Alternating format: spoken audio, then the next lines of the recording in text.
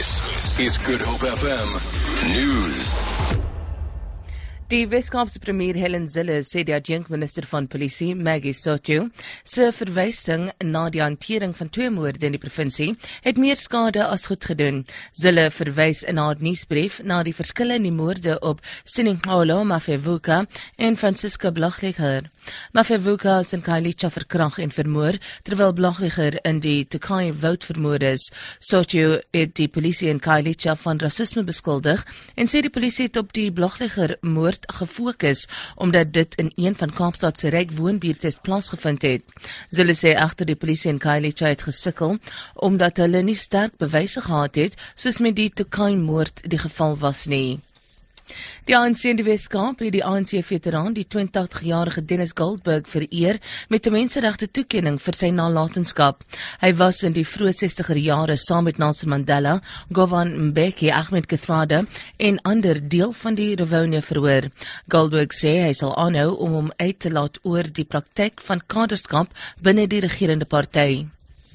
For many years I've called for a renewal of the leadership of the ANC from top to bottom, and over I've been asked, do you mean President Zuma? And I've said from top to bottom, because there is this cronyism from top to bottom. It's deeply entrenched in our society.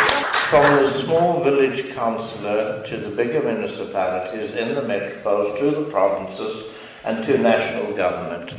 They are very honest politicians, they're some who are not. 'n Britse man het in die Kaapstadse Landroshof verskyn, nadat hy 15 jaar lank die gereg ontduik het in verband met kindermolestering in Brittanje. Die Britse polisie wil hê dat die 52-jarige Lee Tucker uitgelewer word. Hy is gesoek in verband met kindermolestering in Wallis. Hy is by sy huis in Kaapstad in hegtenis geneem. Tucker word in die Seepuntse polisieselle aangehou en sal môre om borgtog aansoek doen. Hy het uit Brittanje gevlug nadat borgtog aan hom toegestaan is. Leiers van reg oor die wêreld het al meegevoel en eengesindheid met België betoon na gister se terreuraanval in Brussel, waarin minstens 34 mense dood en meer as 170 beseer is. Die voorsitter van die Afrika-Unie-kommissie, Nkosazana Dlamini-Zuma, het daarby ander leiers aangesluit en ook die aanvalle veroordeel. 'n Nagwaak is in Brussel gehou, terwyl die land nog in skok is. Die Belgiese polisie het intussen 'n foto van 'n verdagte uitgereik. Die man het kort voor die aanvalle saam met die twee selfmoordbomdraers geloop, wat in die aanval dood is. Die Islamitiese staat het vroeër aanspreeklikheid vir die aanval by die lughawe en 'n treinstasie aanvaar.